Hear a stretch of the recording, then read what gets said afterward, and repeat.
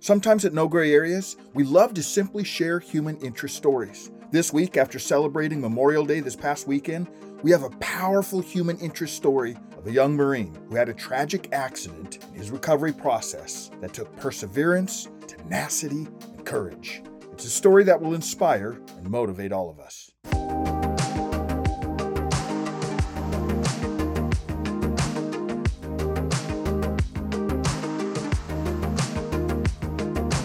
Patrick MacDonald, thank you so much for being on No Gray Areas. The week that this drops is actually the week right after Memorial Day. So we just celebrated Memorial Day, and as our audience is going to find out, you're retired Marine, wounded. They're going to hear all that story in a little bit. But let me just, first of all, say thank you for your service. No, thank you. I'm happy to be here. I'm glad to be on the podcast and happy to share the story a little bit. Yeah. Well, we really mean that, especially on this week, remembering that. But what does Memorial Day mean to you now, or is it different since you've served, and especially as the audience is going to hear, you've been wounded, and the whole story we'll hear in a moment, but has it changed for you? I don't know if it's changed for me. My understanding of Memorial Day has changed. There's 3 different military appreciation days throughout the year, right? You've got Veterans Day, you've got Memorial Day, and you've got Military Appreciation Day. Mm-hmm. So each one of those days, especially for military members and their families, carries a different weight, right? Veterans Day is when we celebrate everybody who got out. Everybody who's ever served at any time. Military Appreciation Day is when we should focus on the active duty guys. Mm-hmm. Memorial Day is when we focus on those who are no longer with us, regardless of how that is. And so Memorial Day always hits a little bit harder for those of us that are in, or have served, because it carries some punch, and it hits hard. And there's a lot of times when you'll see guys and they'll spend their Memorial Day out at a cemetery. Mm-hmm. They won't leave. They'll go to Arlington and they will sit there for 12 hours. Yeah. But that's just how they are going to live their life. Yeah. Because when you lose your brothers or your sisters, that doesn't go away. Yeah. And so it carries a different weight now. I don't know if it's changed, but I have a different understanding of all 3 of those days. Well, and that's why I asked Patrick, because I'm assuming that's the case. You know, we as Americans, we honor the military, and especially Memorial Day, those that have lost their lives or sacrificed their lives for that. But it's probably hits a little closer to home. I mean, sometimes you may know someone, or so it's different for you. So absolutely, yeah. Well, we really do appreciate that. And thank you. So let's back up. Let's get a little bit of your story. So we're gonna eventually land on what you're going to do in June. I'm setting the audience up so they have to wait for this, because this is pretty cool what you're going to do in June. But we'll get there. But let me back up first of all. So why the Marine Corps? What did you decide on the Marine Corps versus the other ones? I always knew I wanted to join the military. There wasn't really ever a question about that in my mind and my family's minds. Once I had set my mind on that, it was just a matter of what branch. So my grandfather was in the Navy, and that was my first phone call. Yeah. I called him and I said, hey, I'm interested in doing this. I want to, talk about going into possibly the SEAL program. What do I need to do? How do I need to prepare myself? Can I have a conversation with you guys just to get to know what needs to happen here? And the first thing he told me was, well, I need your high school transcripts. I need these medical information. I need all of this. And I was like, I just want to have a conversation. I just have some basic questions. Way too much for exactly. I'm like, this is like, he's like, well, this is like, I can't even talk to you until I have this. And I was like, okay. So I hang up, go talk to my mom about it. My mom was she was not happy. Yeah. So she calls the recruiter's office. The recruiter's probably never forgotten that call from your mom. I guarantee she never has. Because how many times you get some Christian white lady who you'd never expect to get a phone call from, and all of a sudden she's like, you just had a conversation with my son.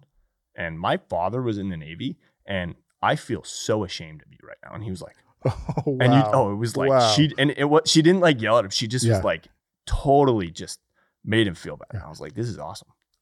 He would probably rather get reamed out by a drill instructor. Absolutely. Than your mom. You'd rather get reamed out by your CO 10 times more than you'd ever rather get reamed out by a mom. And so the next day I drove down there, and the Navy door was right here, and right next to it was the Marine Corps door. And I was like, okay, I'm going in there. So I walked into the Marine Corps door, and I was like, hey, who can I talk to? And they're like, what school do you go to? And I was like, TCA. And they're like, him.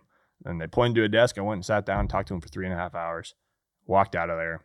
A week later, I signed my enlisted papers. Yeah. So it wasn't necessarily. So did you go in right out of high school? Mm-hmm. Okay. Yeah. Like how soon? Like you graduated high school? 2.5 months. So you graduated high school, 2.5 months. You're on the bus heading to San Diego, right? Yes. Yeah. Yep. Yeah. That was wild. Yeah. Boot camps. Yeah. And it's like, you'll see like Army or Air Force boot camp. But with the Army and the Air Force, and I think the Navy as well, you get to have your phone there. You get to have weekends where you're not, you have time off. You're not leaving, but like we don't have any of that in the Marine Corps. Yeah. You write letters, like handwritten letters. I would be interested. I wish I could talk to your mom and find out what it was like because I remember watching my wife. It was very hard for her because we had 2 kids going through there, and you don't hear, you don't get phone calls, you don't get updates. They're going through hell, but you don't get to find out how things are going. Maybe every once in a while a letter, but yeah. And no, it's a wild thing because the recruiters try and prepare you for it, and they try and say, hey, this is what we're going to be doing. Like, this is what you're going through. This is what's going to happen. You won't have any contact with the outside world. But it's like, that's 3 months of that. Like, I talked to my mom twice over those 3 months. Yeah. The only reason I got to do that was my senior drill instructor said, he's like, hey, if anybody gets a perfect PFT or a perfect CFT, so a combat fitness test or a personal fitness test. So that's either a 3-mile run, push-ups and crunches, or 880 meter run, call it the movement to contact, and then maneuver under fire, which is like basically an obstacle course with like ammo cans, and you throw a grenade. Tennis ball. It's the stupidest thing ever. But you do that, and then you have ammo can lifts for the CFT. Yeah. And so those 3, and it's like if you get a perfect score for your age, you get a 300. 300 is a perfect score. And so like if anybody gets a 300 on their final PFT or their final CFT, I'll give you a phone call home from my phone. And that meant that means a lot. Like that's like gold. So that's you did it? You got a perfect? I got a perfect CFT, and I thought I was gonna die that day. And every CFT I ran for score after that, I got a perfect CFT. And I completely attribute it to my senior drill instructor because it's like that first one, if you don't get a perfect one, you're probably not going to after that because it's just like, what you're capable of. Yeah. That was where my brain was like, okay, now I know I'm capable of How long into boot camp were you when you did that, when you got to call home? The first one was like, I don't know, 2 months in. Okay, so it's still so that and it was like 2 phone calls in like a week. So tell the audience. So some of the audience may not be aware of the military. So how long is boot camp for? Boot camp for the Marine Corps is 13 weeks. Okay, or at 13 least weeks. For me, it was. And then you finish it off with, that's kind of a new thing, right? What is that? So now your last 3 days? Well, yeah. So it's the Crucible. The Crucible. And on the East Coast and on the West Coast, it's slightly different. It's the same time frame, the same parameters. It's just different climates and different terrain. So. But basically, we spend 3 days, 72 hours in on the West Coast. You're up at Camp Pendleton and you're hiking in the hills for all 3 days. Yep. You get about 6 hours of sleep over those 72 hours. Yep. And you have an MRE for each day. Yeah. So that's about 2,000 calories of intake a day. Yeah.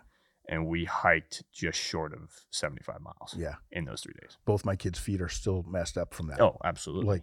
It's ridiculous. It's insane. But then on top of all the hiking and everything, you're doing like obstacle courses, and so they have like different. It's like team building stuff. Yeah. So typically, it's Medal of Honor recipients, Navy Cross, which in the Marine Corps and the Navy is just a step down from the Medal of Honor, and what they did.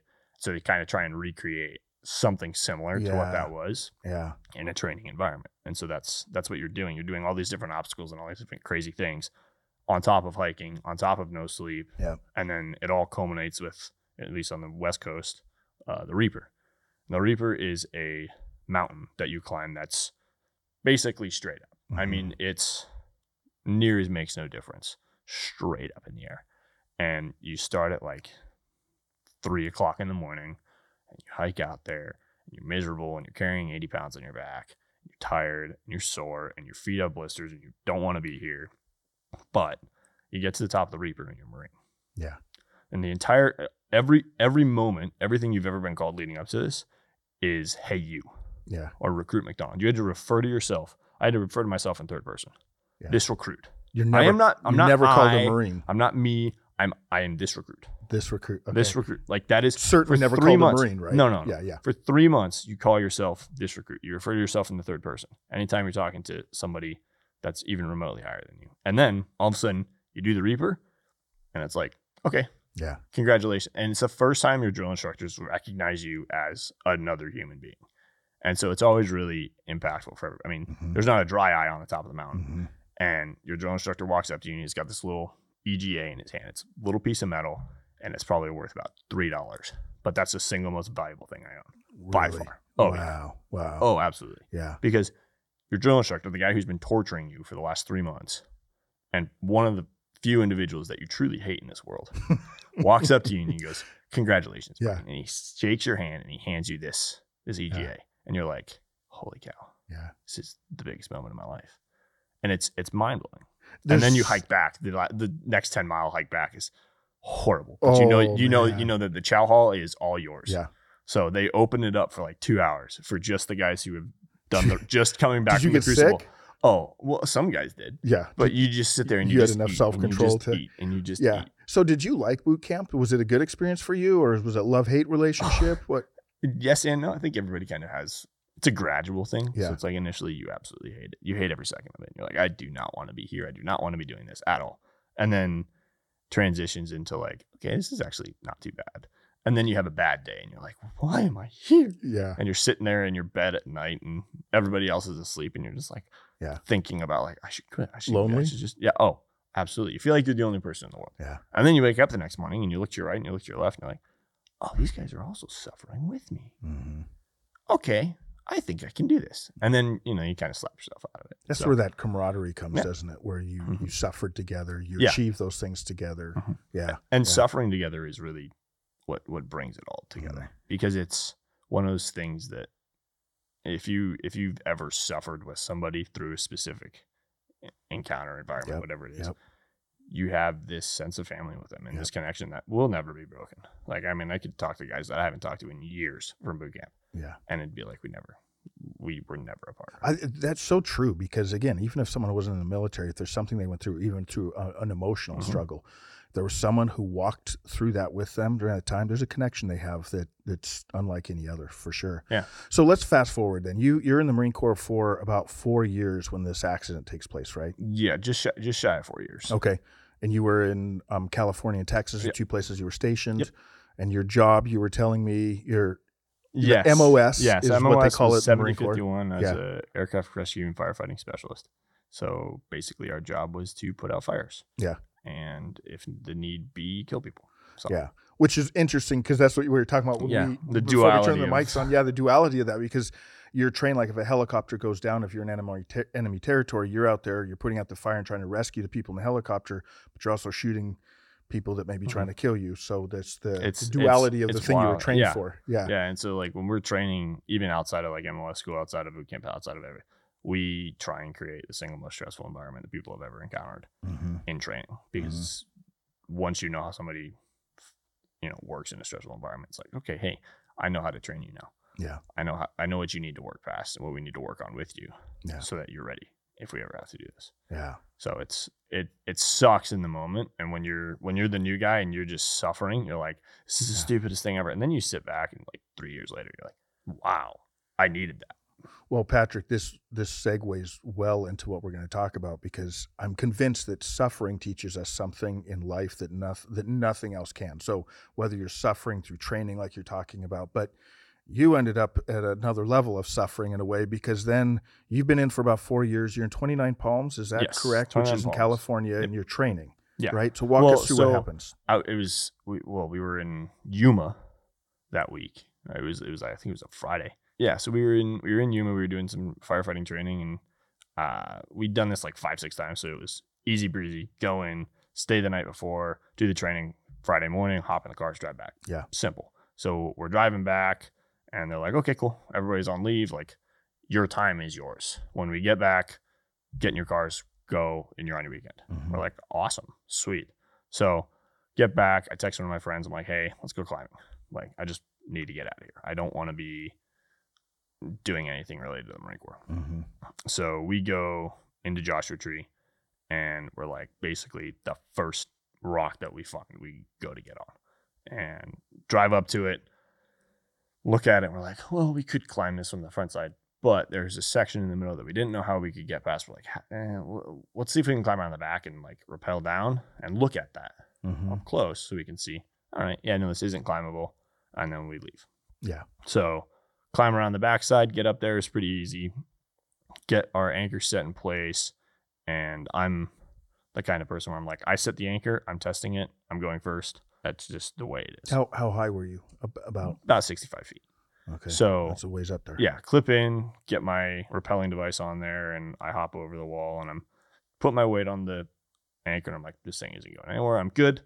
So I start my rappel, get down to maybe 3 feet over the side of the wall.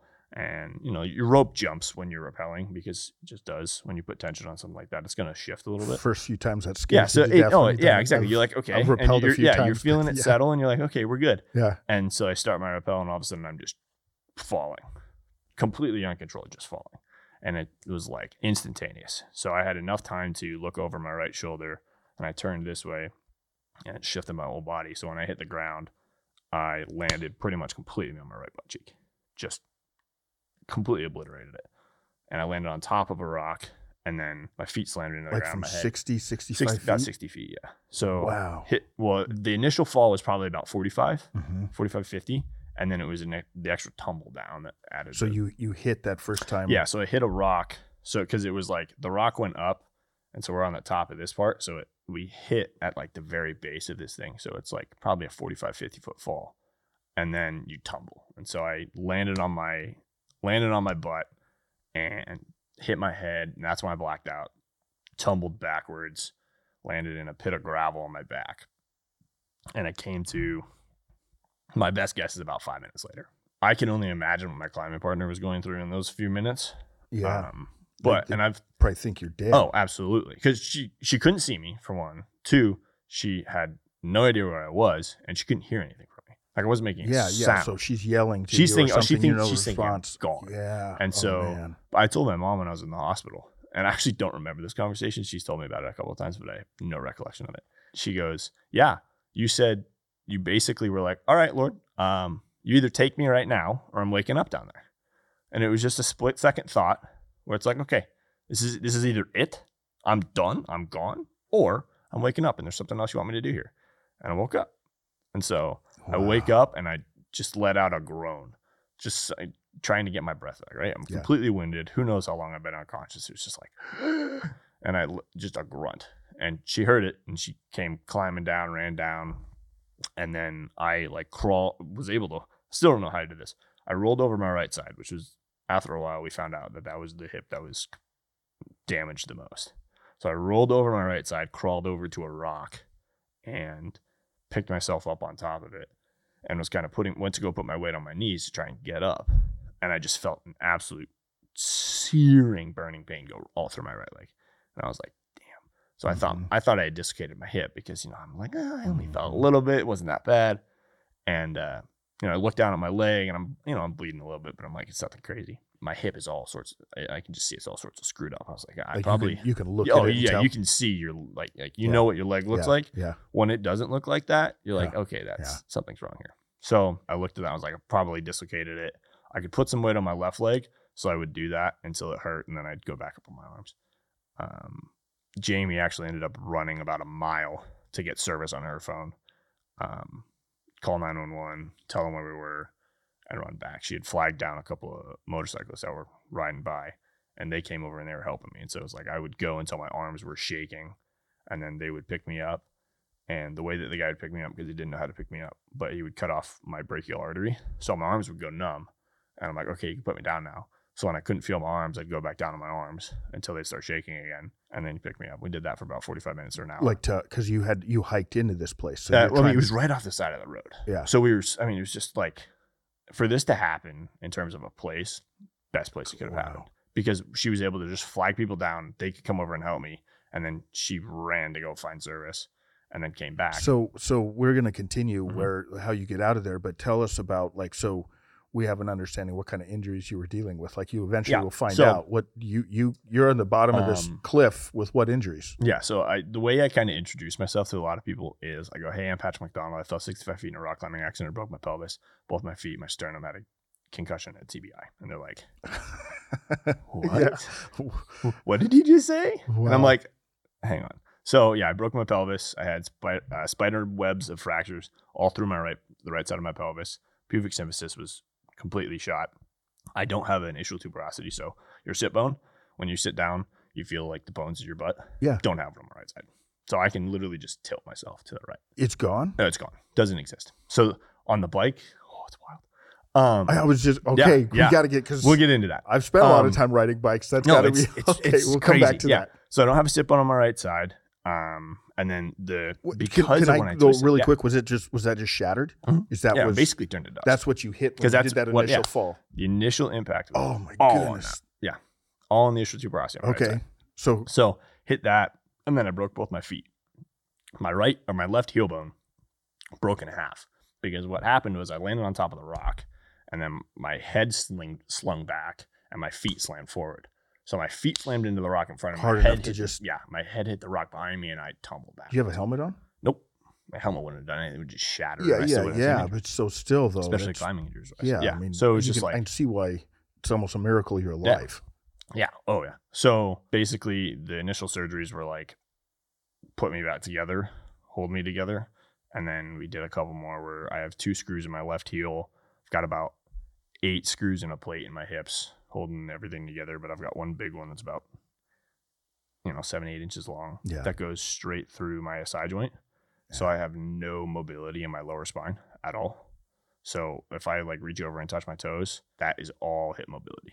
That's not my back. So your lower spine, it's basically fused. Yeah. So like where your sacrum and your spine meet. So where your sacrum and your iliac meet is called your SI joint, your sacroiliac joint. Yeah. Mine was broken, right? So my SI joint and that fusion between the left and right sides of my pelvis was broken. And so when they would roll me and they'd turn me onto my side, I could feel my hips shifting because I had some wounds on my backside that they had to check every day and sometimes multiple times a day. So you mean after they did the surgery, you're doing that? That's not like after the accident. You're feeling everything so this shifting? Is like surgery. It's just like a week afterwards. Yeah. I'm still in the hospital. I'm in the bed. They're having to roll me onto my side. And I can feel my pelvis shifting. And I'm like, hey, doc, I know this is probably not normal. And he's like, yeah, we're going to look at that. So we did, MRIs and everything. But they ended up putting in a massive bolt. It's like an inch away from my spine. So when you go through airports, you definitely set off the... Well, you got a lot of metal in you. I flew out to Denver like last weekend. And I go through the big scanner thing. And they're like... I was like, yeah, I know I have metal in my hips. And they're like, Jim, I was like, no, I don't, you can pat me down. He's like, I was like, just get it over with. He's like, okay. I'm sure every time you fly, right? So I avoid flying now. I just try, if I can avoid it, I do. And I'll just drive. I can't imagine when they look at the screen. They're like, it's just like a super dense piece of metal on my hips. And they're like, does this guy have like a gun on him or something? And they're like, I'm like, guys, I can show you the X-rays. You will never not get patted down for sure. Yep. So now, so this injury happens and they're dragging you back to the car. Yeah. So I just sat there. I literally just sat like 5 feet away from where I landed for better part of 45 minutes. Were you in a lot of pain? Oh, absolutely. But it was just like, I was in the beginning stages of shock. So I couldn't really feel the pain in my hips as much. My head was obviously pounding, but like, I just didn't really know what was going on. I was like, okay, your body just goes into survival mode. So I was like, okay, I'm just going to hold myself up until I can't and then have somebody pick me up until they can't. And then they'll put me back down and we'll keep going. And ambulance showed up and there was a new guy on the rig and I'm sitting there and I've been holding myself up on my arms for, an hour. And so my veins are just blowing up right now. And he's like, yeah, I want to get your BP reading and get an IV on you. And I was like, that's not going to happen, dog. I was like, let's get me on a board first. Let's get me out of here first. And he's like, well, no, I need to get a BP. And I was like, okay. And he's like trying to figure out how to get this BP cuff on me. And he's looking at my veins. And then one of the more senior guys from the rig walks around the corner. And he's like, why is this guy not on a board yet? Like, what are we doing here? Yeah. You got the new guy that day. Yeah. The new guy showed up. And the guy's like, what are we doing? Like, get him off of his arms. Like, you can't get a BP reading. Yeah. He's flexing his muscle. And they're like, oh, okay. So they lay me down. They had to put me on a half board, which I don't know if you know what that is, but basically it's supposed to be half your body because I couldn't extend my right leg at all. I tried to. Like, they put me down on the board. They're like, okay, we're going to flip you over. I was like, that's not going to work, guys. They're like, what do you mean it's not going to work? I was like, I can't move my right leg. Like, it was stuck at 90 degrees. I tried to. It was so painful. Bent. Yeah, so it was bent at 90 degrees, and it was so painful to try and move it that. Is that because of all the stuff in your hip? And well, yeah, because all the muscle attachments and everything was screwed. Tore all that stuff up. So I couldn't move my leg. And so I'm sitting there on this backboard. They like cut my pants off, cut my shirt off, cut my harness off, cut everything off of me. And like both my feet are just ballooned up. So they're like trying to see if there's any way they can save my shoes, my climbing shoes. I'm like, I don't care about it. Just get them off. So cut everything off of me. I'm laying there half naked on this backboard. My head's like this. And my right leg's sticking up in the air. And this junior paramedic walks up again and he goes, hey man, I need to put you in a C-collar. And I'm like, see that? That's your cervical spine. It's twisted. I'm like, that's going to do nothing but put my nose in this board. And he's like, I'm sorry, I got to do it. And I was like, all right, go for it. So I like pick my head up and they like put the C-collar on me and I put my face back down. And the head paramedic who's, working on something else turns back around and he just laughs. He's like, get that thing off of him. I was like, thank you. Yeah, yeah. And take it off. And I put my head. And he's like, he's been holding himself up, turning. Like, if he had a neck injury, we'd know about it by now. Yeah. And putting a C-collar on him now is not going to do anything. Just make him uncomfortable. Yeah. And so they drove me about 5 minutes down the road. And the helicopter came and landed. And the last thing that I remember is hearing the flight medic come over. And they're talking and they're chatting. And he's like, yeah, we're just going to dose him up with ketamine and throw him on the bird. And that's the last thing I remember. Because then they injected me and I was out. You were out. I was on cloud 9.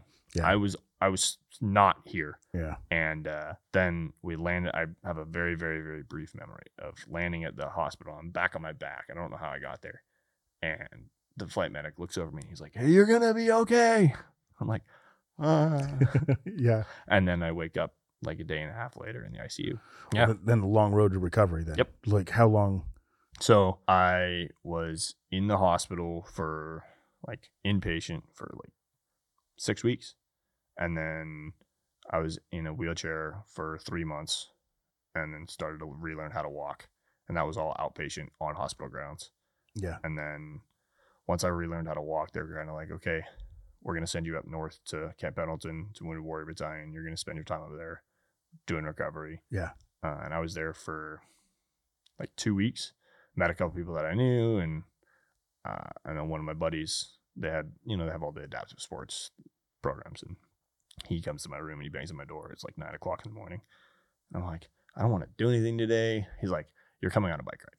I was like, I don't want to go on it. Like, I can't sit on a bike. I don't have a sit bone on my right side. There's no chance. Did you have a background with biking? Or you tell me mountain biking when I was a kid, but nothing crazy. Yeah. I mean, it was like I'd never gotten on a road bike. I'd always been like, because this is important for the audience to catch right now, because this is leading into what you're going to be doing shortly. So he tells you to let's go out on a bike ride, and you're like, mm-hmm. I don't have. Yeah. What do you call it? I was going to call it a butt cheek bone. I don't have a sit bone.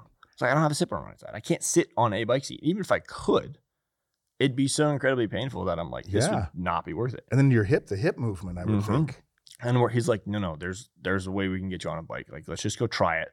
If you spend 10 minutes on it and you hate it, then we're done. And I was like, okay, fine, whatever. So I go out there with him, and they put me in a recumbent bike. So it's basically a trike where you're laying down. Mm-hmm. And I felt like I was in a fighter jet. Yeah. Oh, it was the greatest thing I've ever done in my entire life. And I was like, this is awesome. When can we do this again?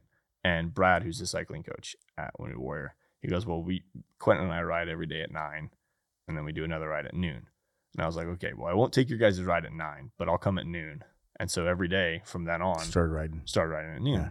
Well, the Marine Corps trials was the thing that was going on there. And so we started having fun, and Brad's like, hey, you want to do the trials? Like it's all the talk about at Wounded Warrior when trials are about to come up. The trials for? It's the Marine Corps trials. It's 4 Warrior Games, basically, but it's just a competition. Yep. It's supposed to be fun.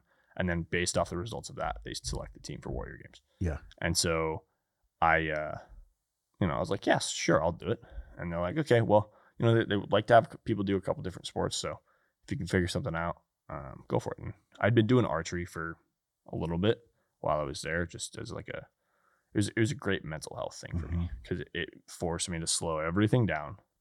And cycling is fast. Yeah. You're not going slow, even if you are going slow. Yeah. And you're thinking about a lot of different things, and you're always worried about something. So it's like a very stressful type of environment. And so I did archery where it was like, okay, I really have to like center myself and focus and think. And it made a huge difference in my mental recovery because it just let me Yeah, and because forced me slow everything you were down. dealing with the TBI. It's a traumatic brain injury, right? So my brain was mush. Yeah. Especially those first 6 to 8 months. Yeah. And so having cycling and having archery and having all these sports in the background were just phenomenal. And then on top of physical therapy and speech therapy and all it's that. helping a lot. Did it help being with other wounded warriors? Did Absolutely. it help? Because I think that's why they do that, right? So you're with other people that are dealing with some of these similar injuries or different injuries. Yep. So my buddy, one of my best friends now, his name's Quentin Numberger, lives out in Georgia. He's actually going to become a police officer here soon. He was in a motorcycle accident. He was racing completely above board. Marine Corps all knew about it. It was great. He'd done it before. He never had an issue. The O-ring on his oil filter. Just not sure what exactly happened, but it failed. Started spewing oil all over his back tire. He high-sided and broke his back. So he's got 2 metal rods going up and down his spine. And so he was there. Our injuries, our accidents were actually within a week of each other. Did you know each other before this? Okay, so never met. You we meet him never there. interacted with each other, but our injuries happened within a week of each other. Yeah. And so then all of a sudden, he'd been to Wounded Warrior a little bit before I had at Camp Pendleton. Yeah. So I got there, and we were in the same squad. Yeah. I had the same squad leader, I had the same section leader, and so we're like, okay, cool. You just kind of get to know those this guys. This goes back to the camaraderie we were talking about earlier, exactly. right? Like you go through suffering together. And, And well, you meet somebody, and it's like when you go to a new unit, you just kind of like, you're like, okay, well, hey, like I'm not going to be antisocial because all these guys are here and they hate it too. So like, why not? Let's just get to know each other. So he was like, yeah, come on a bike ride. Come on a bike ride. And he kept pressuring me. And I was like, no. And then the one day you're coming on a bike ride today, and there's nothing you can say that's going to stop me. And I was like, fine. And I fell in love with it. So did you compete in the games? Did you compete with both archery and biking? And swimming. Yeah. Okay. And then did you, because I know you end up going to the Invictus Games. I did, yeah. Which is a huge deal. Again. Yeah, that was all like last second. Our audience we needs didn't to know. Like happening. I need to tell the audience, you need to go Google the Invictus Games and find out what this is. No, please do. This is big. Please do, because Invictus is amazing. And it's one of those where, until you actually go, you're like, oh, that sounds cool. And like, yeah, that'd be awesome. And it's kind of this like far-fetched, out of reach idea. And then all of a sudden it's like, you get the phone call and they're like, hey, you want to go to Invictus? You're like, yeah. What? Yeah. Because the year before that, 2021 so my accident happened August 21st of 2020. And then 6 months later was Marine Corps trials. So March of 21. I had gotten on a bike for the first time earlier in March. Like 2 weeks before trials. Wait, so you're 6 months out from your injury? I'm 6 months out of breaking my pelvis, both my feet, having a concussion, TBI. I've just relearned how to walk in the last month and a half, and I'm getting on a bicycle. Then 2 weeks later, I'm in a bike race at Wounded Warrior Battalion. This is crazy. Oh, yeah, and I'm in a trike. So I've never done this before. Yeah. Like this is not remotely comfortable for me. I'm like, I don't know how I'm doing this all. And so then we get done with trials and Brad comes up. He's like, okay, we're going to try an upright bike for you today. Because if you get selected for Warrior Games, I want you on an upright bike because you're going to be so much faster and you can win this thing. I was like, okay. So we tried it and it worked out. We didn't think, neither one of them, we're like, this is going to be like, we're going to spend like weeks trying to figure out how I'm going to be able to sit on this bike. And it just worked. You got it. You figured it out. It was just like, oh yeah, this is okay. fine. Before we go on though, you got to tell me, is it pretty weird? Like we were talking about that earlier. You're sitting on a bike seat, so missing. Right, a bike saddle is not. It's not a significant thing. I mean, you're basically sitting on a massive, on a very small V, right? And what's supposed to hold you up is your 2 sit bones. Yeah. Well, I don't have one of those on my right side. So when I sit down, regardless of where I'm sitting, my hips shift a little bit to the right. So I have to either overcorrect that with my back or overcorrect it with my core, which ended up helping me a lot because all of a sudden, now I'm sitting on this bike seat and I already have the core strength that most people don't have because every day of my life, I'm having You've been having to do that now for the last 6 months. So we get on the upright bike and it just works and we get me pedals and we get going and start training. And unfortunately, Warrior Games at the end of 2021 got canceled because of COVID. They did a virtual challenge where we were racing on trainers, but they didn't set any parameters. So they're like, yep, you just got to go this distance. They didn't tell us, resistance, anything. We're like, okay. So we're just going to put the resistance at 0 and you're basically riding this race downhill. So my average speed was about 42 miles an hour. You're just spinning out, I mean, we got me spinning up, and Brad's looking at me. He's like, dude, you're going to finish this way too fast. I was like, yeah, I really don't care. And so we get going on the race, and I'm cranking, absolutely cranking. My speed on my little computer in front of me is saying like 45 miles an hour, 48, and I'm like trying to hit 50. And I look down, and I'm like, oh, I'm like quarter of a mile away from being done, and 7 minutes in. Like, this is supposed to take like 15, 20 minutes at least. 7 minutes in. And I'm like, okay. And I look at Brad, and he looks at my computer, and he goes, well, push. And I was like, okay. Cranking up another gear, keep pushing, finish, and write my time down. I think it finished in like 7 minutes and 38 seconds. I think it was like a 15 or 18 mile race. I finished in like 7 minutes. Yeah. And they're like, what? Yeah. What? And everybody was shocked. And there was another guy who was like more able than I was, who was riding just next to me. And it took him 7 more minutes to finish. And it was like, wow. And I'm just thinking about that math. I'm like, that didn't work out. Yeah. Yeah. We get done. And one of the athletic trainers who was there pours like water bottles all over my head, trying to cool me down. Because we're outside in California in August. Yeah, it's hot. It's hot. not a cool place to be. And so they're dumping water over everybody's heads, and we're done. And we kind of stopped riding after that because we're like, games is done. We'd been training for games. We wanted to go win medals, and they didn't give out any medals for the virtual challenge. We're like, this is really stupid. And then come January, I get a phone call from our one of the guys who works at Battalion, who's an amputee. And he goes, hey, you know what Invictus is, right? I was like, yeah. He's like, well, there's an opening on the roster. You want to go? Yeah. You didn't have to think about it? I was like, yeah. He's like, okay. I was like, when? I was like, what is it, next year? He's like, it's in April.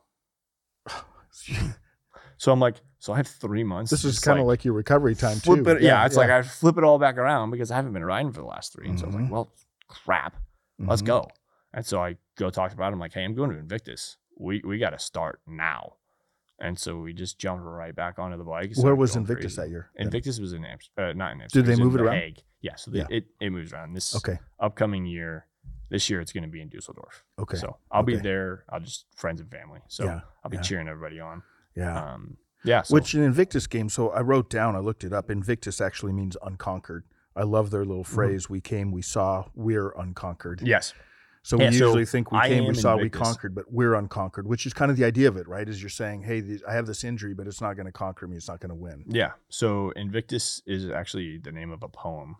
I don't remember the name, the guy who made the poem, but in the poem it says, I am the master of my fate. I am the captain of my soul. And I may be flipping those two, but it's along those lines. And basically that's kind of the whole mindset about Invictus. Unconquered is the exact same thing. And so there's actually teams at Invictus, especially for the team sports, that are team unconquered.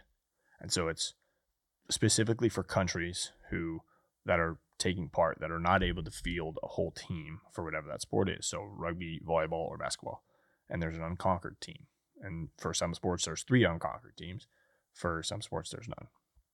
And so you take part in Team Unconquered, and they pull people from all the other countries who are just extra athletes who wanted to play the sport, but maybe didn't get selected for the team. And you get to they're play. Wounded warriors that are playing. And you're playing with people from 6 other countries. That's amazing. It's so cool. And they call it Team Unconquered. And one of my buddies was able to be on the Unconquered team for Ukraine for volleyball and rugby. Wow. So that was really cool. Yeah. It was really cool. So Patrick, take us back though to what was the lowest point for you? There was a couple. Yeah. Tell us about those. So you probably, I'm assuming it was in that recovery time. Yes. Yeah. So it was kind of all over the place. There was like 5 or 6 different times when you're just like, I'm just hating life right now. The first ones are when I was in the hospital and I'm sitting there by myself. I couldn't have any visitors because this is peak of COVID. I mean, it's August of 2020. Nobody can come visit me.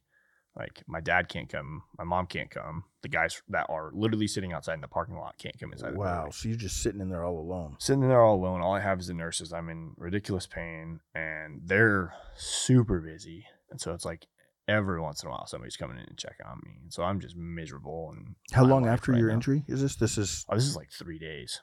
Oh, so so for the first week and a half after I fell, I had no visitors. I didn't. So you're dealing with all this stuff emotionally, physically, and you have no one all by myself. I didn't eat for a week. I drank water. I had drugs. That was it. Absolutely insane. And then I was waiting for surgery. Part of that was I was waiting for surgery for 3 days because I had a hematoma, which is basically a massive pool of blood inside my abdomen that was the size of my stomach and my liver combined. So big pool of blood about that big, just sitting inside of my body.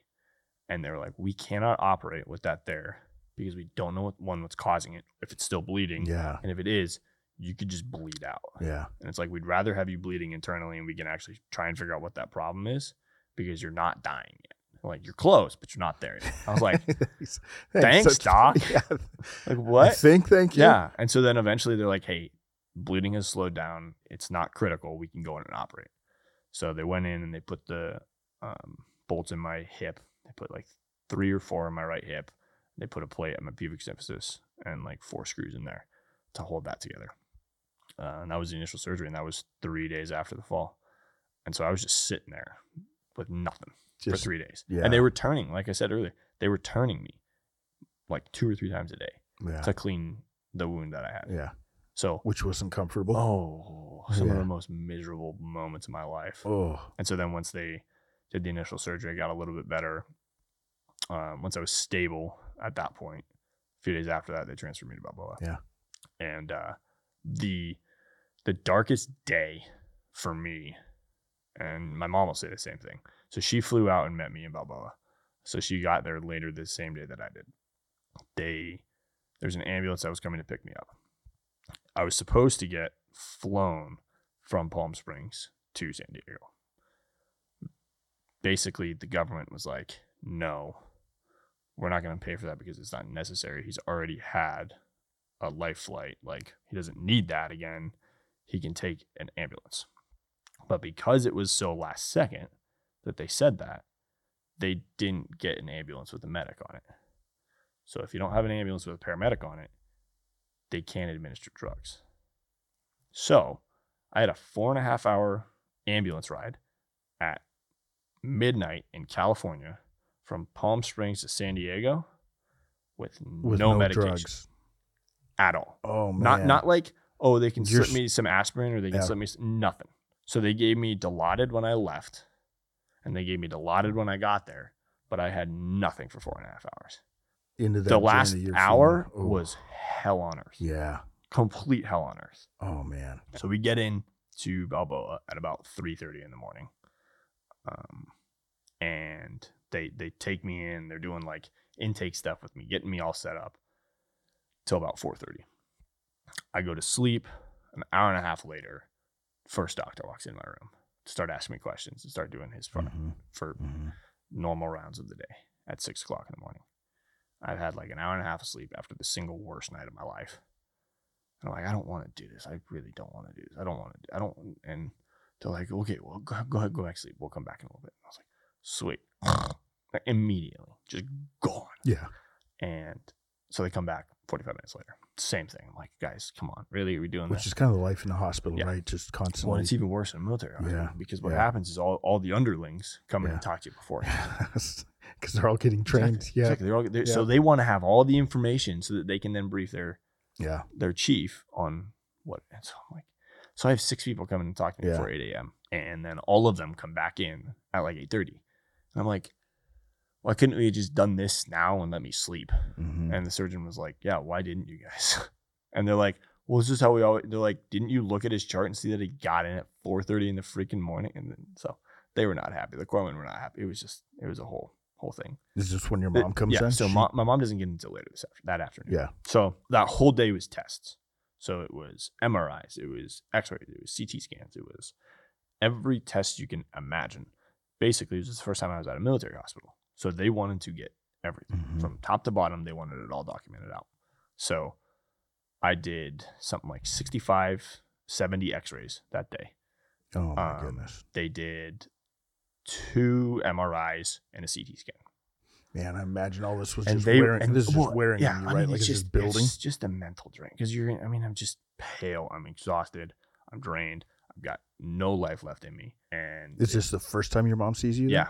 And I roll back After into the room. the- My mom's right there. That's the first time any of my family members have seen me since. Mm. And she's like, I thought you were dead. She's like, I thought you were dead. I imagine for her, I this can was only probably imagine. one of the worst days of her life too. Yeah. Then.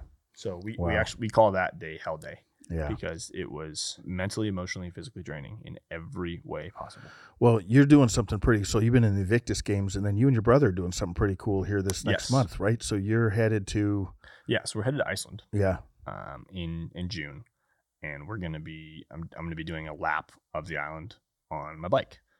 And so you make it filming. a lap. You make it sound like it's a quarter of a mile. No, it's 1,100 miles in about 8 days, and it's gonna be a lot. Yeah, it's gonna be a lot. But it's all part of a documentary that we're making about me and my story. Yeah, and we're basically trying to focus on the recovery aspect of it, and then from there, really dive into like the mental health piece. Yeah, and how it happened for me. It's like my darkest day was that hell day. Mm-hmm. My darkest moments were the times when I put a gun to my head and I was like, I'm done with this. I am done with this. You were at that point. Yeah. Oh, absolutely. Yeah. Multiple times. So that's actually why I have this tattoo, and that's why I have this tattoo. Yeah. Because the Ace of Spades was a huge thing for me in my recovery, in my mental health side of things. Because I went to mental health and like, hey, you sound like you would benefit from having like a physical reminder. Something with you, whether it's with you every day or you just see it in the morning, whatever, where you can remind yourself, I am the most important person in my life right now.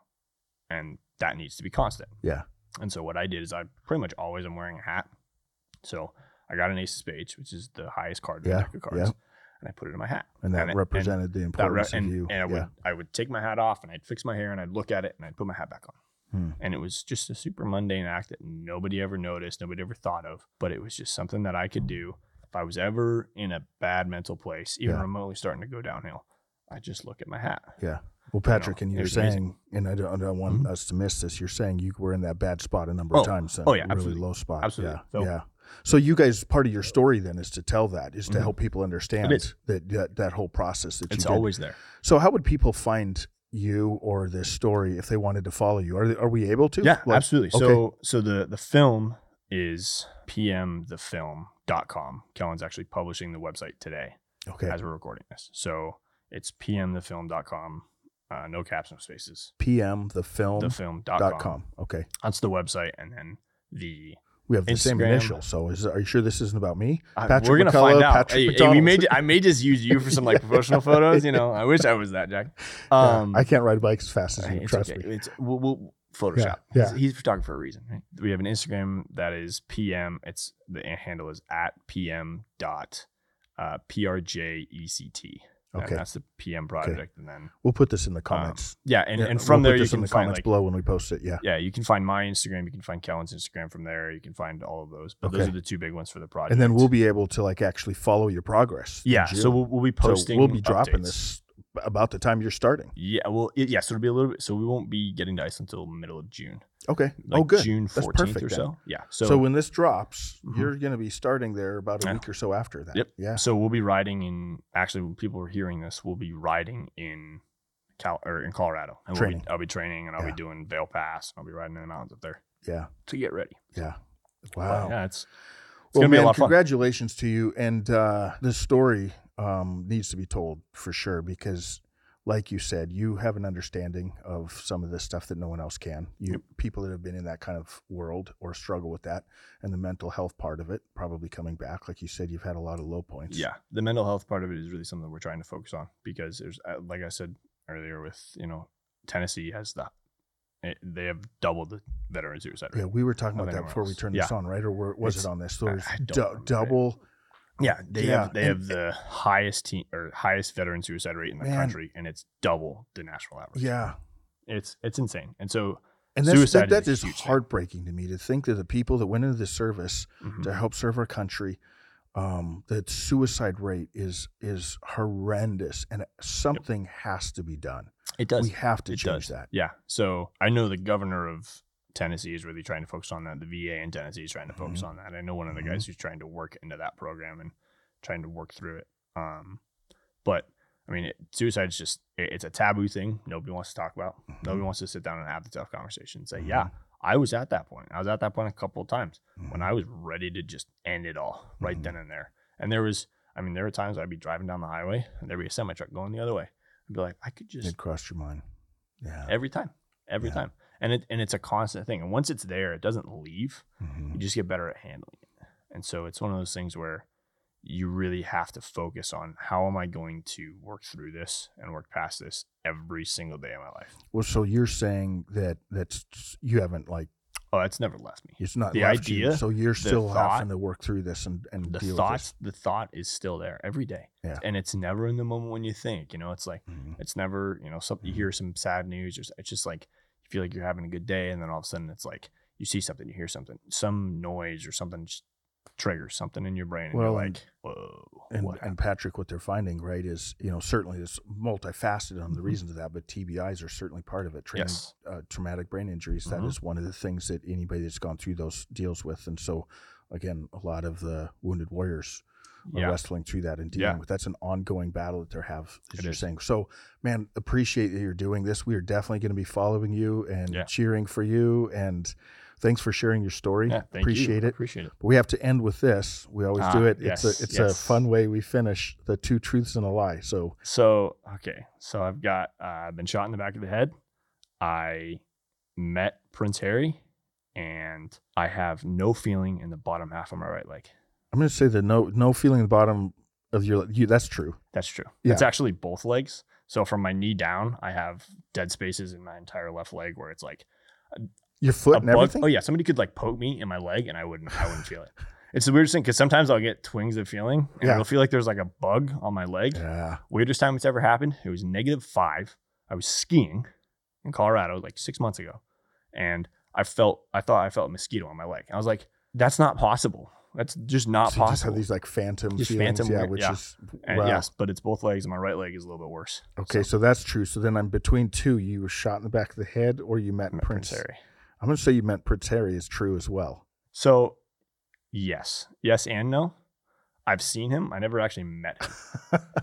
So is that the lie? Yeah. Or did you set me up? Yeah. Okay. Yeah. So I have met him.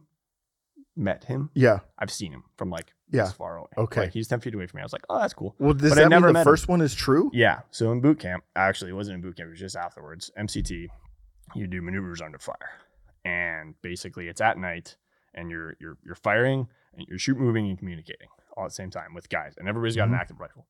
So I run up and I get down and I start shooting.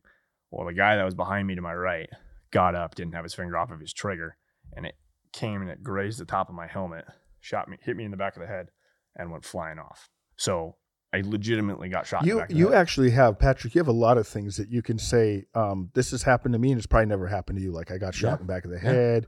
I fell 60 feet. I mean, you. Well, that's the thing. It's like I was telling you before, I was like, I've got a couple of them, but it's like, I don't know which ones to use. Those were good ones. Yeah. It grazed, the bullet hit my helmet and just grazed off. He didn't hit me square on, so I got really, really lucky. And he got a Spartan kick to the chest, and we never saw that kid again. Yeah. So, hey, well, thank you so much, Patrick, and good luck to you this next month. We're going to be cheering you on, and appreciate your service again. Yeah, thank you. Yep. What an amazing journey that Patrick has had. And it's a reminder to me that every person we lay our eyes on, we really have no idea the struggles that they're facing or the struggles they've gone through. So if anyone you know, or maybe you even are struggling with some stuff, we would love if you would reach out to us. You can leave your comments below, or especially email us at info@nograyAreas.com. And remember to like, follow, and subscribe.